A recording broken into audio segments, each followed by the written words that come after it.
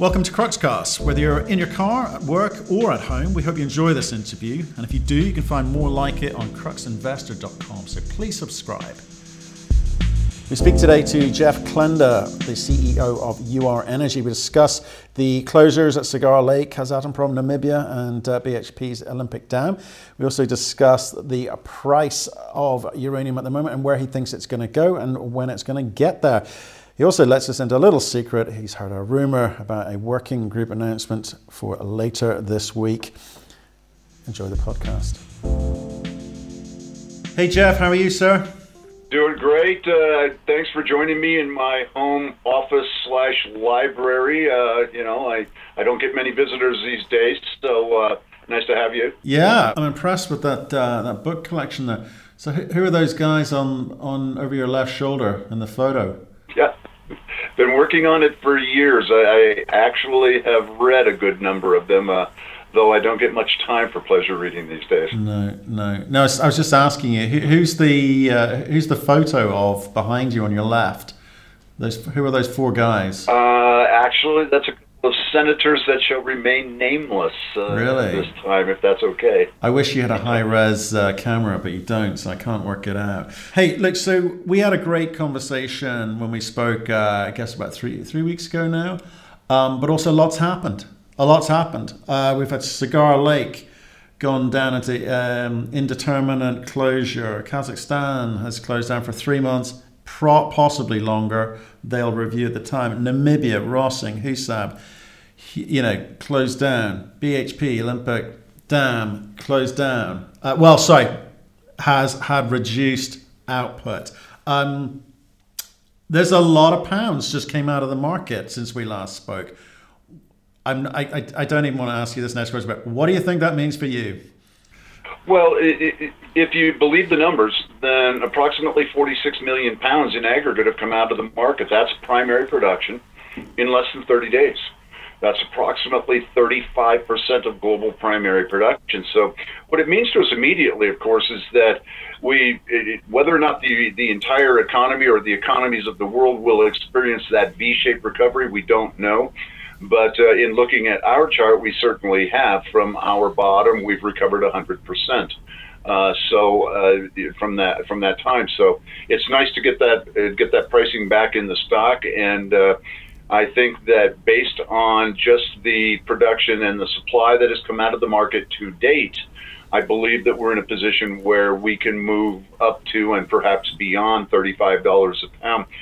The last time we were at $40 a pound as an industry on spot price, our stock was at $2.40. So we're at 55 cents US right now, and so I would certainly take that any day. But I think once you break above certain of these psychological barriers, like getting past 30 was a challenge. Now you break above 35, I think 40 comes quickly, and look, the utilities have been paying average prices of above $40 a pound on, for some time now.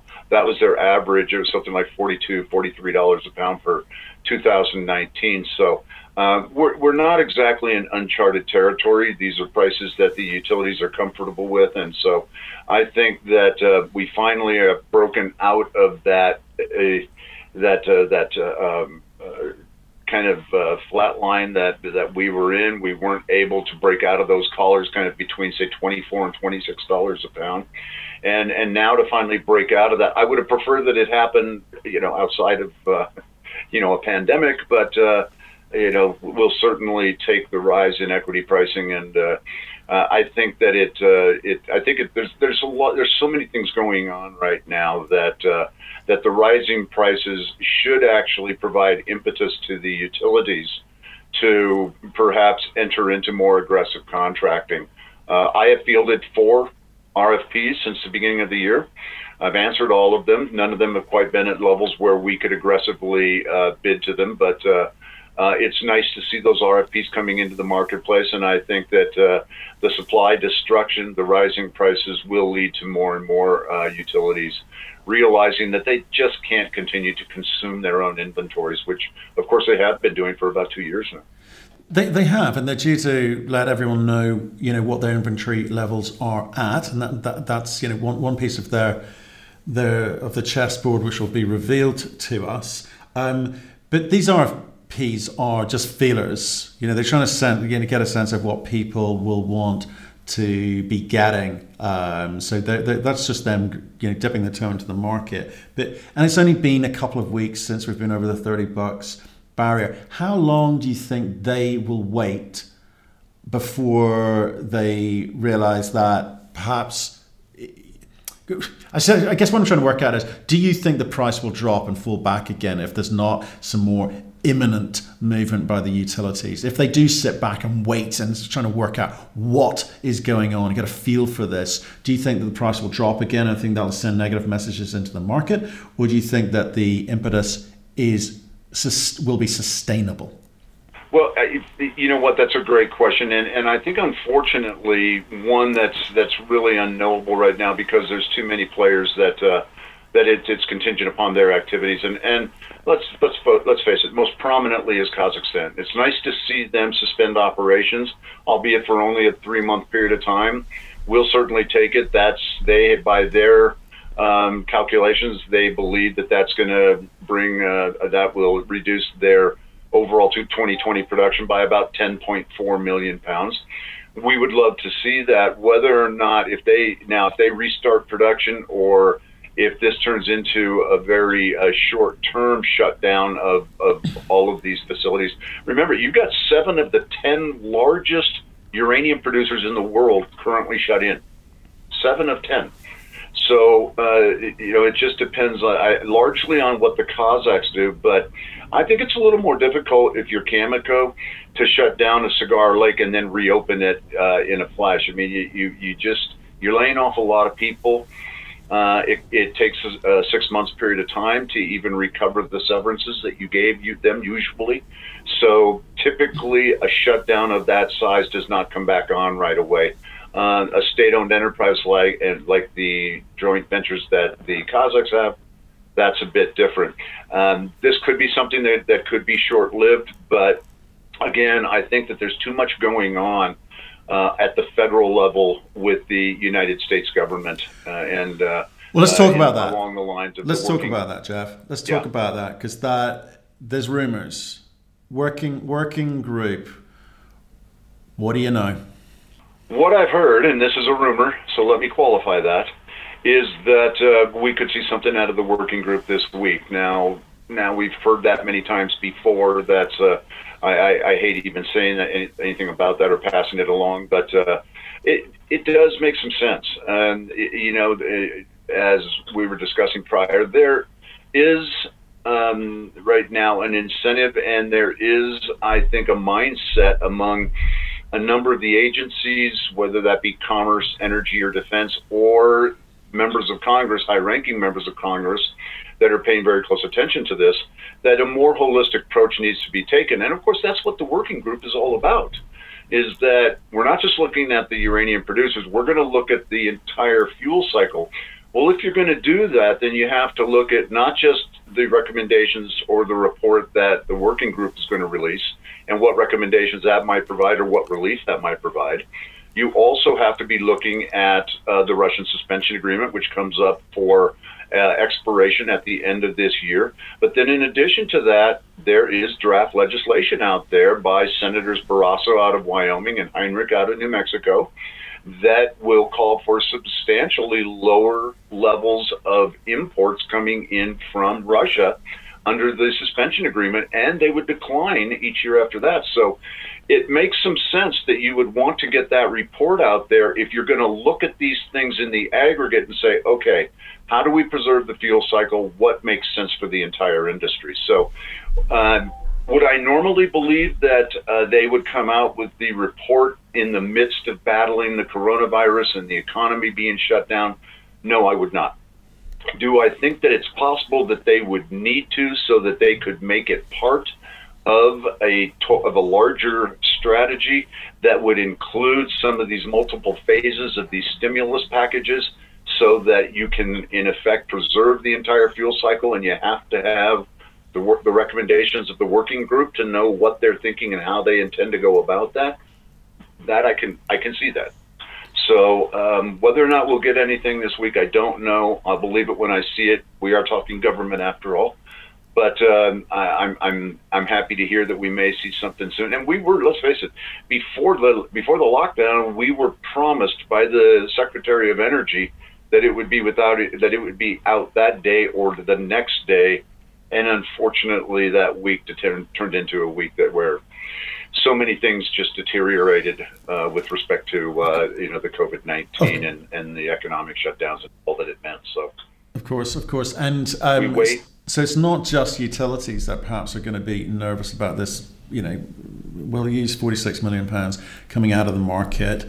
It's the US government seeing what COVID is doing across the board. There's this huge, never seen before type of huge stimulus package which the US is implementing.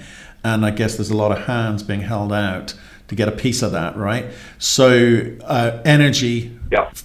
Security obviously critical to them. Do you think that this has been what they needed, the kind of kick up the butt that they needed to kind of get their plans in order?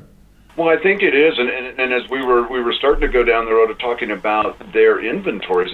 Look, in November, very beginning of November, I attended the NEI conference in Nashville, where you had a representative of the Department of Energy there talking about the current status of domestic inventories in the United States. And they were talking about how 2 years earlier, the U.S. utilities had in-house inventories of 2.9 years, which is the way they express it. And that now, at that time, at the beginning of November, it was now at 2.1 years. And you got to think that over the last 5 months, that has declined a bit.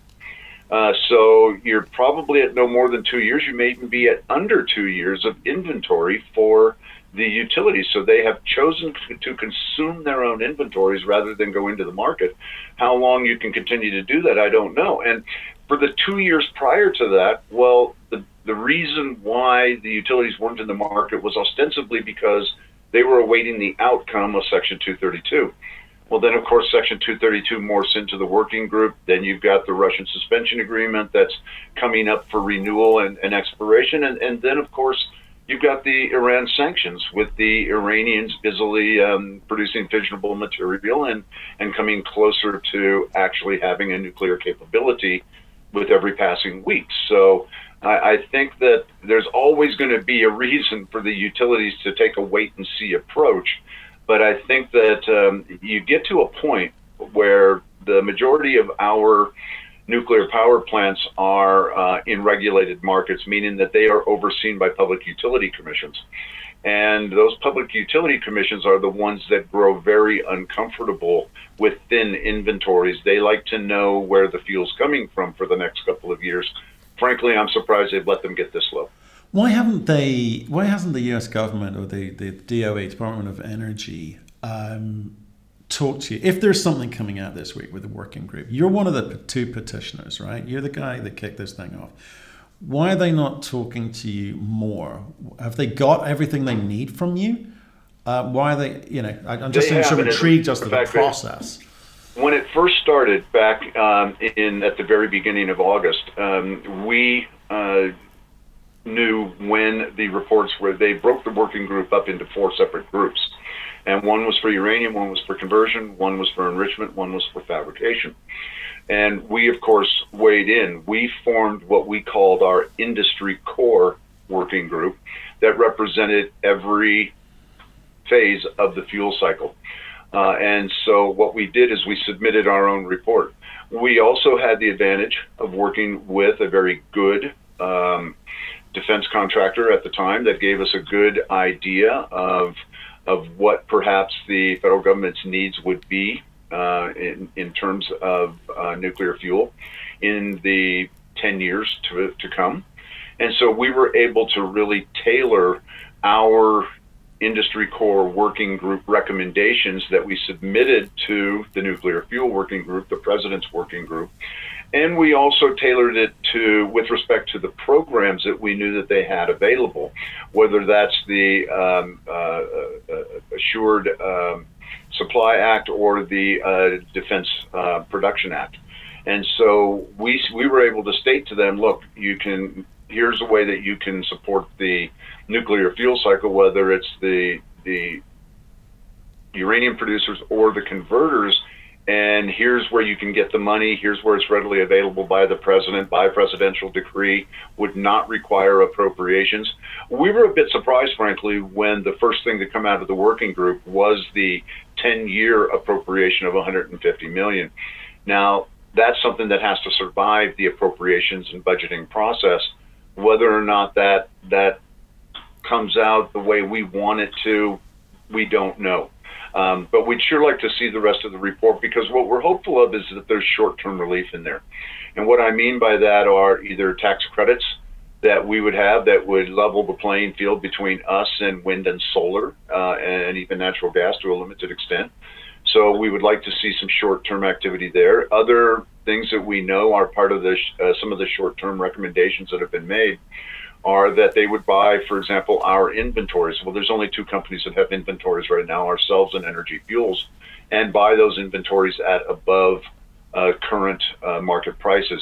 That would provide short-term relief, and it would serve to replenish the diminishing government stores that, I mean, let's face it, we've been living off of, and we've been consistently depleting Cold War inventories for some time now.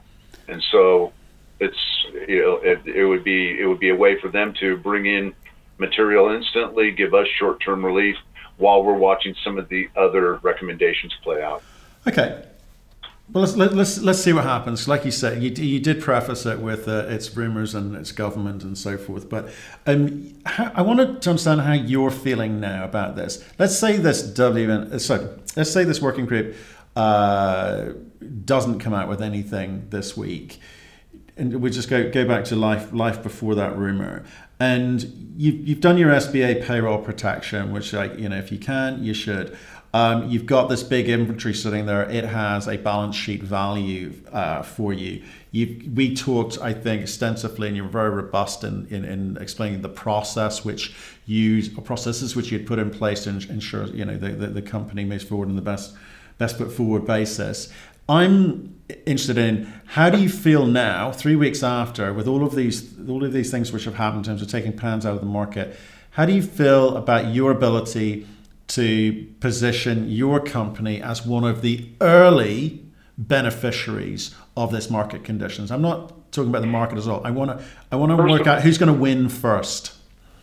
Well, I think that I've been stating consistently that this is going to become a very fundamental market. I don't think that pounds in the ground are going to count for much of anything. That may have been in the last cycle that they did. I think that now we're going to become a very fundamental marketplace, and the only thing that's really going to matter is who can ramp up production first, what your cost of production is, how quickly can you make deliveries into contracts that you may receive. So we have stated for some time, we believe that we can ramp up faster at lower cost and with less dilution damage to our shareholders than any other company out there. I can at Lost Creek ramp to, for example, 1 million to 1.25 million pounds a year, and I can do it in a 6 to 8 month period of time. So and that's because everything's already there. The header houses are there. It's the mine unit is directly adjacent to an existing mine unit, and everything flows directly into the plant. And I can ramp that up for about $15 million. In mining terms, that's nothing. That's pocket change. And I can follow that on with a second facility, Shirley Basin, which already has an NRC license, by the way. I have to build a satellite plant there, but that's going to cost me about $25 million, but that would come online in about 15 months. So by the time I would get 2 years out, a year and a half to 2 years out, I'm fully ramped to a 2 million pound per year run rate. And we know based on our past production, look, we've experienced over 92% recovery rate at Lost Creek. That's absolutely unheard of. Even in Kazakhstan, nobody gets 92%. But we have accomplished that in our first mine unit at Lost Creek. So we know that it's just a beast of a property. We can ramp it up quickly. Shirley Basin is 4 times the grade, and all of this can be done over a 2-year period of time, in about a 1.5 year period of time, for right at 40 million. And if we have the contracts in hand, then I can do that either entirely with debt financing, or I can do a combination of debt and equity, depending on where our shares are trading and whether or not we feel that it's advantageous to go ahead and accept some dilution for the money that we need for ramp up. But we've already taken the precaution of making sure that we have both lenders at the ready and funds that want to participate in our ramp up and would come in on an equity basis. So we feel that we're very well prepared. If nothing happens, worst case scenario, nothing happens with the Iran sanctions, nothing happens with the working group, nothing happens on the Russian suspension agreement. All it means is that I'm in the same position tomorrow as I am today, and that we've been in for the last 10 years. And eventually we won't have contracts. Even Cameco is running out of contracts. We're at the end of the contracting cycle. We need to begin a new one. But it would simply mean that, you know, I would be left with our runway, which, as I stated, takes us through to about the middle of next year. So we're in good shape. We've got time to work with, and we're confident that something's going to break and something's going to come of this. But when you know, I've kept on 20 people at the plant, so I've got my operational staff at the ready. They are there. They will serve as the foundation on which I will expand that employee base and to ramp up production, because we'll probably have to ramp up to about 75 guys at the plant from the 20 that are out there now if we ramp up to 2 million pounds per year. And you know, look, and that's no stretch for us. 4 years ago, we had nearly 100 employees. Today, we've got 30. So we're ready to go. We've got our operational staff in position, and we've kept the best of the best. Okay, so thank you for that. Remind me and remind people again, what is the price point that you think you're going to need to get on some of these early contracts? Now, clearly, obviously, as time goes on, the contracts will be at different terms, different prices. No, that's it. So what would you aim for? It's a good question, and look, when Tim Gitzel was asked that same question, what would it take for him to restart production in the United States? He said he wouldn't. He said he'd need 60 or better, and I'm pretty comfortable with that number. Obviously, we have demonstrated that we can get by at $50 contracts. Remember, since Fukushima occurred, which was 9 years ago at the end of middle of last month, we have only raised $22 million in the market via equity over that 9-year period of time. Compared to any of our peers, they are many multiples of what we've had to do, of the extent to which we've had to dilute in the market. So we're very confident in our abilities. I can probably get by on $50, $55 contracts, but you have to remember when you're ramping up from really just pretty much a care and maintenance status, which we are at today, you have to factor in capital, CapEx recovery, exploration and development to replace the pounds that you are producing, and you have to build in an acceptable rate of return for your shareholders. So I'm more comfortable saying that we really need contracts in the $60 to $65 range. And let's face it, only 5-6 years ago, the average price that the utilities were paying for a pound of uranium was upwards of $56, $57 a pound. Okay, understood. So this isn't uncharted territory. It is. One last question, Jeff. Since we last spoke, have you had conversations with your buddy down the road, your co-petitioner, with regards to the mill? Because we saw the announcement, and we spoke very quickly with Mark about his foray into rare earths processing.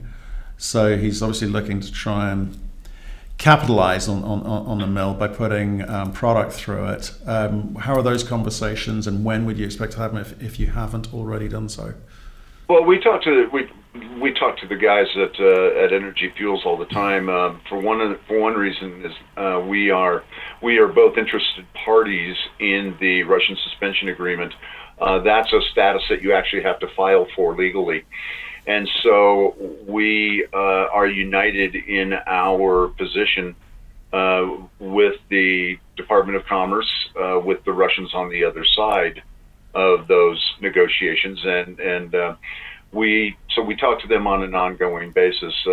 We want to make sure that the outcome of the Russian suspension agreement is one that is certainly no more harmful to the domestic producers than the existing one has been, which has been in place for 28 years. So we talked to them on an ongoing basis about that. Of course, we submitted when we were the industry core working group and submitted our recommendations to the president's working group. We did that jointly with Energy Fuels and others in the fuel cycle. So virtually everything that we do, we're doing with the guys at Energy Fuels. We have a great working relationship with them. And they're not the only ones looking at rare earths. We're looking at rare earths on our property ourselves. It's nothing we've announced. It's in the very early stages, but rare earths are everywhere. And, that's something that may be a future endeavor of ours as well. We also have a gold property that we're hoping to do work on here within the next month or two. We've just been waiting for the weather to change out on the site. So we talk to them on an ongoing basis. We work together on all of these things, and as the two remaining producers, we have to work together. We have to stick together, and we're gonna. I think they just did a financing back in the first quarter, and so I think they're in good shape through the remainder of the year. We're in good shape through the remainder of the year and into next year. So I think that you've got the two remaining producers in about as good a shape financially as we can be. And if we get the relief on any of the fronts that we've been discussing, obviously, my objectives very simply are that I would like to have new contracts in place before the end of the year. Fantastic. There it is. Fantastic. That's what we need. That's what Energy Fuels need, and anybody else purporting to be a domestic producer in the United States. We need contracts. We need that new fuel, that new contracting cycle to begin. Jeff, I thank you very much for today. It's exciting times for you guys. I guess it's not for all the wrong reasons, as you say, but it's exciting times for uranium CEOs, and share price is creeping up, which is lovely. We'll see what happens this week with the working group, and pick up that phone again if you hear anything. Well, we hope that both the working group and suspension agreement will result in something over the near term. Let's just call it next 60 to 90 days. If that's the case, I'll be in touch, and we'll do this again. Always a pleasure. Thank you very much, Matt, and thanks for giving me the platform to discuss the industry and our story once again. Truly, the pleasure is ours. Thank you very much, Jeff. Thank you for listening. If you've enjoyed the interview, why not subscribe to Cruxcast or our website, cruxinvestor.com, and of course our YouTube channel, Crux Investor. Plus, you can catch us most days on Twitter and LinkedIn. We really love getting your feedback, so please keep it coming, and we'll speak to you again soon.